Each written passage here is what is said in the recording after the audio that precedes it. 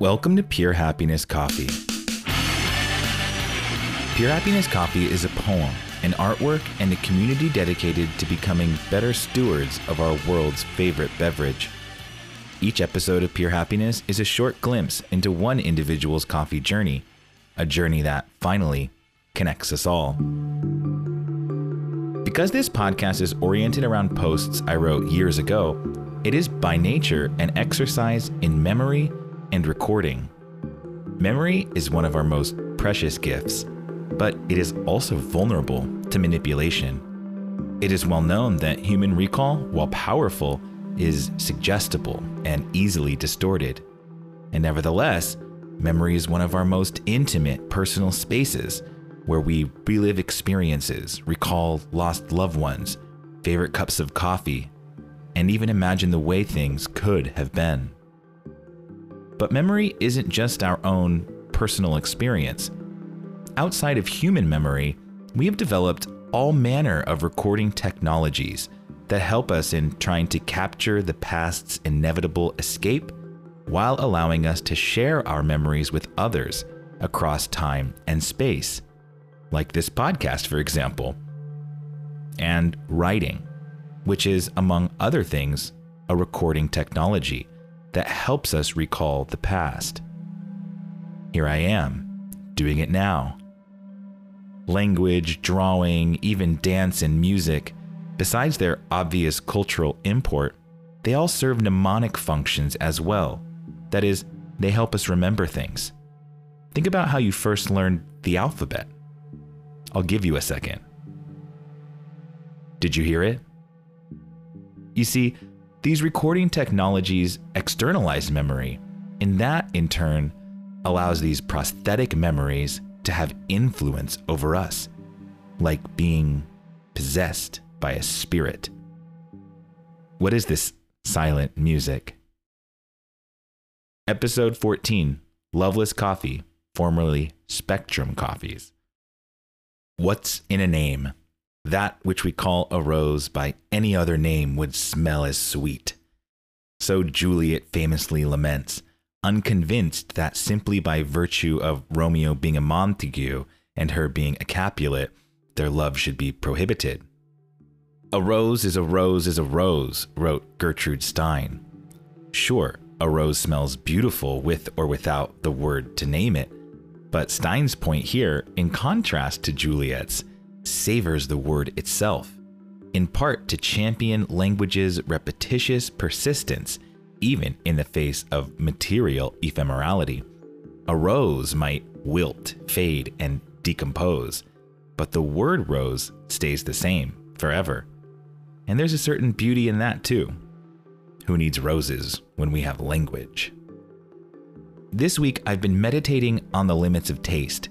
And in the previous episode, I thought a little about my exploration of what I call non-representative coffee writing.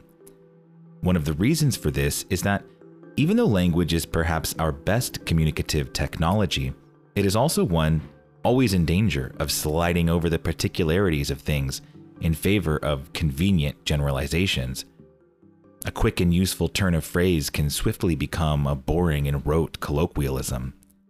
What does it mean to throw the baby out with the bathwater? Ralph Waldo Emerson called this phenomenon fossil poetry, arguing that language was full of this stuff, poetic phrases that have ended up as rote forms of communication, language becoming lazy, repeatable, and uninteresting, therefore pulling us away from reality. This is all a roundabout way of saying that today I'm reflecting on my first visit to Loveless Coffee in Bushwick, a wonderful cafe and roaster doing some of the best coffee in New York City, and also one of my earliest supporters. If you told me a couple of years ago that I would be hosting coffee growers at one of my favorite cafes, I would have told you that you were crazy. But with the support and encouragement of folks like the wonderful group of people over at Loveless, this and more has become possible. And that's community.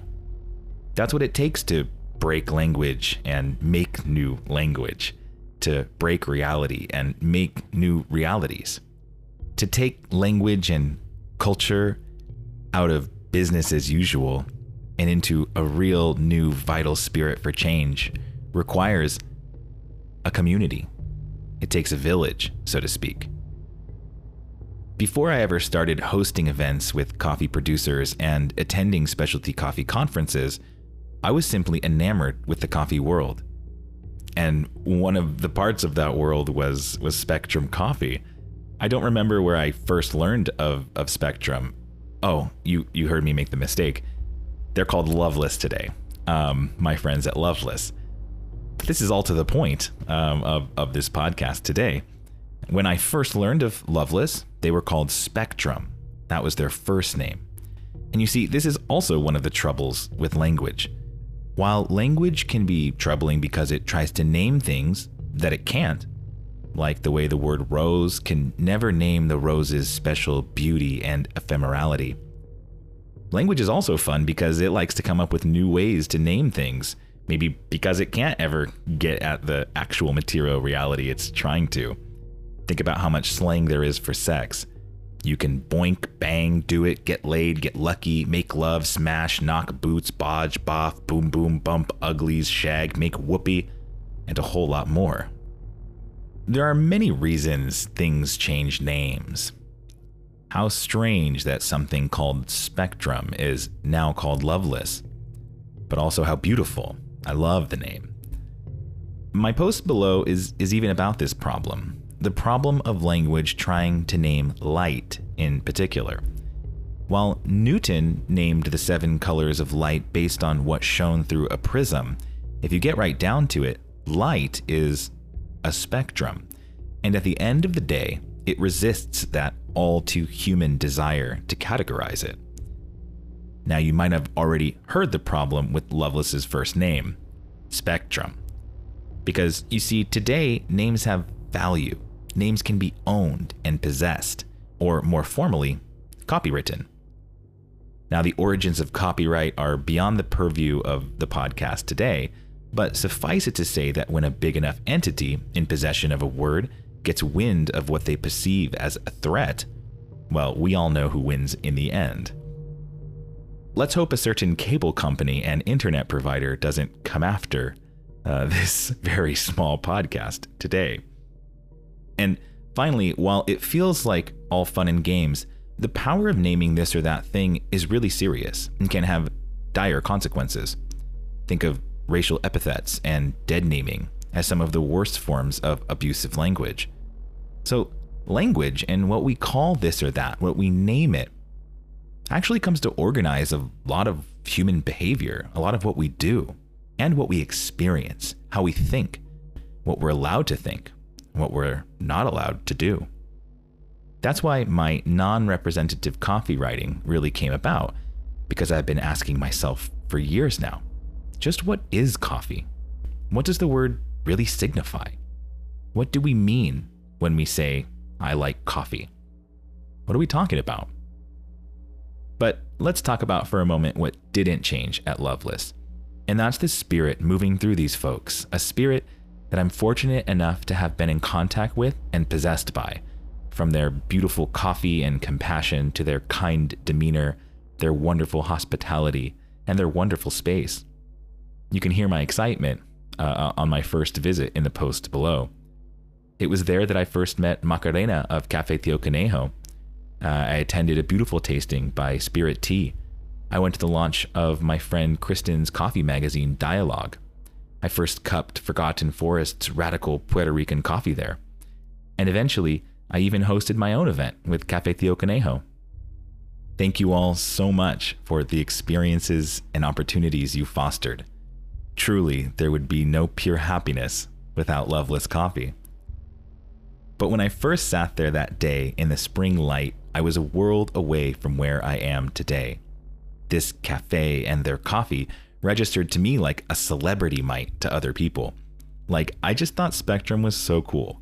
And I was so stoked that they had a shop that I was now sitting in. And it was a great shop. And I was sitting in the light, reading poetry. From their creative packaging and overall aesthetic down to their exploratory and innovative coffees, I was smitten. But like, smitten in the way a kid is with their celebrity crush.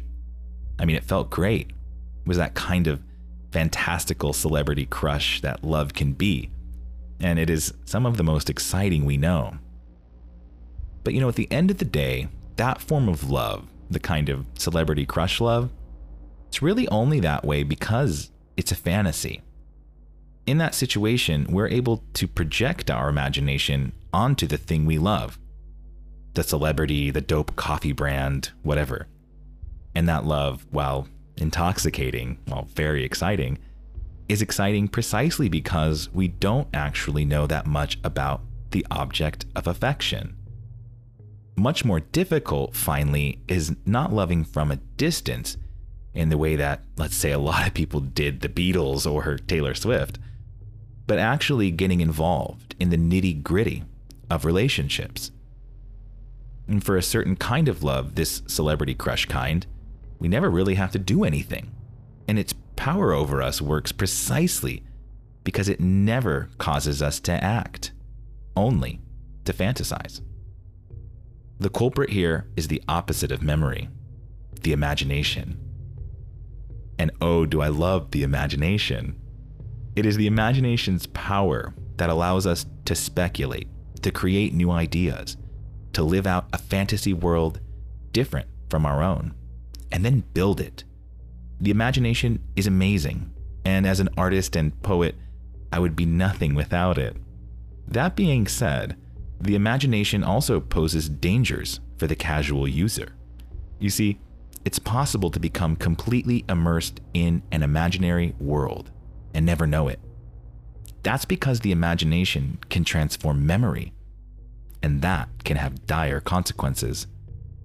Today, that danger is being expressed by the emergence of something called the metaverse, an alternative digital world that could conceivably replace our usual experience with reality by substituting our senses' experience of the material world with electric signals generated by computers. I'm talking about, the Neuralink. This is a great example of the way that technology can end up appropriating our imagination. Now, I don't want to suggest that the digital world is any less real than ours, or that it's even inherently bad. Indeed, I think it's important that we understand that it too is real and does a lot of great stuff. It's just different from what we usually think of as real. And precisely what is different is the way that it controls what becomes available to experience. Virtual reality is a reality precisely controlled. It decides on the inputs and outputs, it provokes intended sensations, and most importantly, and most dangerously, it erases what it would prefer not to be there. Now, I want to make a strong, rather provocative claim. I want to claim that coffee is actually a kind of virtual reality. I'm serious. Think about the way we talk about the coffee world. What do we really mean? I think we mean something like all the things related to coffee in the world. At the same time, that world is only created by what we allow into it, and so therefore also what we exclude from it. So when I say coffee is virtual reality, I mean that what we think coffee is a kind of limited abstraction of everything that coffee is. That goes for the coffee world. To have a world is partially to limit that world. So when we think of coffee as just that thing we drink in the morning that wakes us up, or that thing that's something nice we share with friends that stimulates conversation at a diner, we're nevertheless participating in the creation of a virtual reality that has been forcefully created by a global economic system that would really prefer us not to think too much about all the other things coffee is. A crop deeply tied to colonial history, the slave trade, enforced monocropping, the ongoing creation of economic disparities around the world, and more. Now, I don't mean to sound doom and gloom. Rather, I just want to make a point that at the end of the day, the coffee world, as we know it, tends to be a pretty limited one. And a whole lot of that world is constructed so that we pay attention to this or that new grinder, this new water recipe, this espresso machine's new features, the micron difference between this or that method's extraction technique, etc. And I'm not totally against any of this. However, we can really go too far in that direction of this becoming the whole world, the whole coffee world. And that is a virtual reality. And it's a virtual reality that serves a particular function, which is to distract our attention from a lot of the economic and human labor requirements and dependencies that coffee emerges from. Indeed, it can sometimes feel like the machines have taken over. Is espresso actually AI? So I believe we shouldn't be afraid of the way that virtual reality or the metaverse might come to, quote, replace reality. Instead, I believe that we should worry more about the way that our memories and our imaginations have already been appropriated and manipulated into believing this or that thing is more important in the coffee world than something else. When we think of coffee as just a one thing, that singular cup of coffee that we drink in the morning, or as something just submitted to market competition, or something that we use in competition with each other, we're literally drinking a virtual reality, one that can really easily erase all of the kaleidoscopic difference in human being under the surface of that cup of coffee that we drink at the cafe, or we use to give us a bump in the morning, or to trade as a commodity. We so frequently lose that world of soil and sunlight, water and labor, geography and history, culture and inequality. We so easily lose our memory. At its best, coffee competitions actually highlight these facts. Indeed, I'm happy to congratulate Phil of Loveless for his recent success at Brewers Cup, and I wish you the best in national competition. I'm sure your routine is fantastic, and I'll try and tune in to witness it. And yeah, competitions can be, rather than places where just really good coffee becomes even more expensive, it can be the place and site of storytellings, of new narrative creation, of new cultural creation. And it's up to us to continue making that more a point in competitions today. In a lot of ways, when we think of coffee as just this one thing we drink every morning, this one same thing, we're just being unimaginative. In a way, we're turning coffee into a celebrity crush, one that we can keep fantasizing over, even say we love, one we can project all of our experiences onto, without ever actually getting all that close to just what coffee really is. And that's the majority of our relationship to this global system. And surely that goes for a lot of things. Worse than simply being unimaginative, this disposition can come to invent a false past, one that we become attached to. Wonderful experiences at diners, early morning coffees on the way to class or work, a fun time at an espresso counter in Italy. Now, all these things are real, but they're only false because it's not really the whole story of what coffee is. So long as that is what we're attached to as coffee, we're attached to a virtual reality. All these social experiences that become associated with the big abstraction of coffee, our big celebrity crush, our virtual reality, become coffee itself, become fossil language. And the beautiful plant, the branches, the leaves, the bugs, the cherries, the flowers, and very importantly, the people who pick it, who grow it, can get lost, can become erased from memory. We might even think we know what coffee is and what coffee wants more than coffee itself. We might become coffee stalkers, trapped in a maniacal fantasy world predicated on our own inability to face with clear eyes the reality of what we love. Because love, finally, is about seeing what is good, and seeing that so truly that you want it to keep living, to keep growing, to keep flourishing. love isn't about possession and ownership. The celebrity crush finally is usually one about just that. You wish you could have it. And if what we love is the global system of economic inequality that drives coffee, then we will surely keep allowing that system to flourish. Indeed, we'll continue to create it. But if we can come to see that love is a naive one, fun but juvenile, bordering on dangerous, then we might attempt to start really loving coffee. First, by coming to understand just what it is. And that is something beyond our imaginations. May 20th, 2022, Loveless Coffee, formerly Spectrum. I've been so excited to try Spectrum coffees, and it did not disappoint. Wonderful space, chill tunes, and a very particular, very good vibe flows through this sweet space in Bushwick.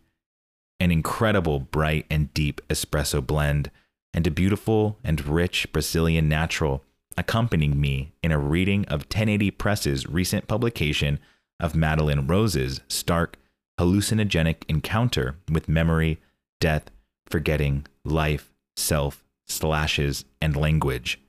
Lethe. Let us get a definition out of the way. A spectrum, plural spectra or spectrums, is a condition that is not limited to a specific set of values, but can vary, without gaps, across a continuum.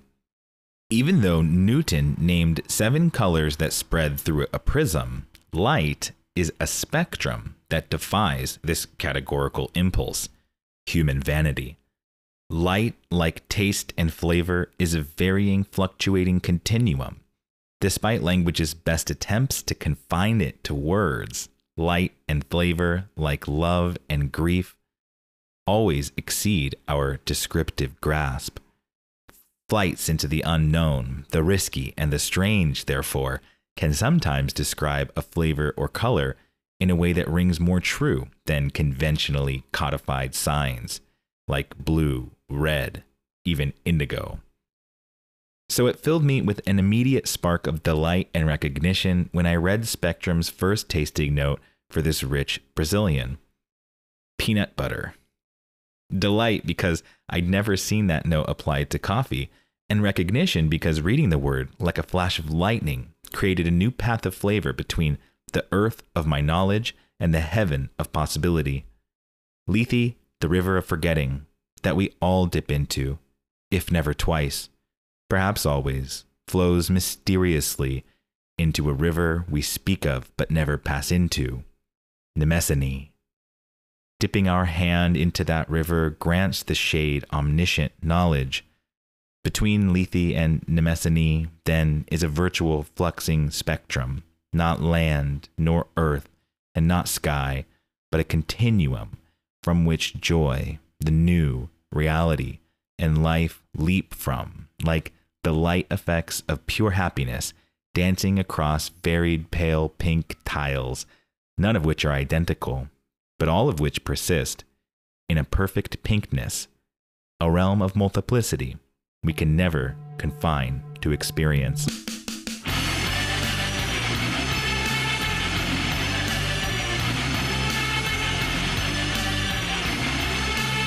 Thank you for listening.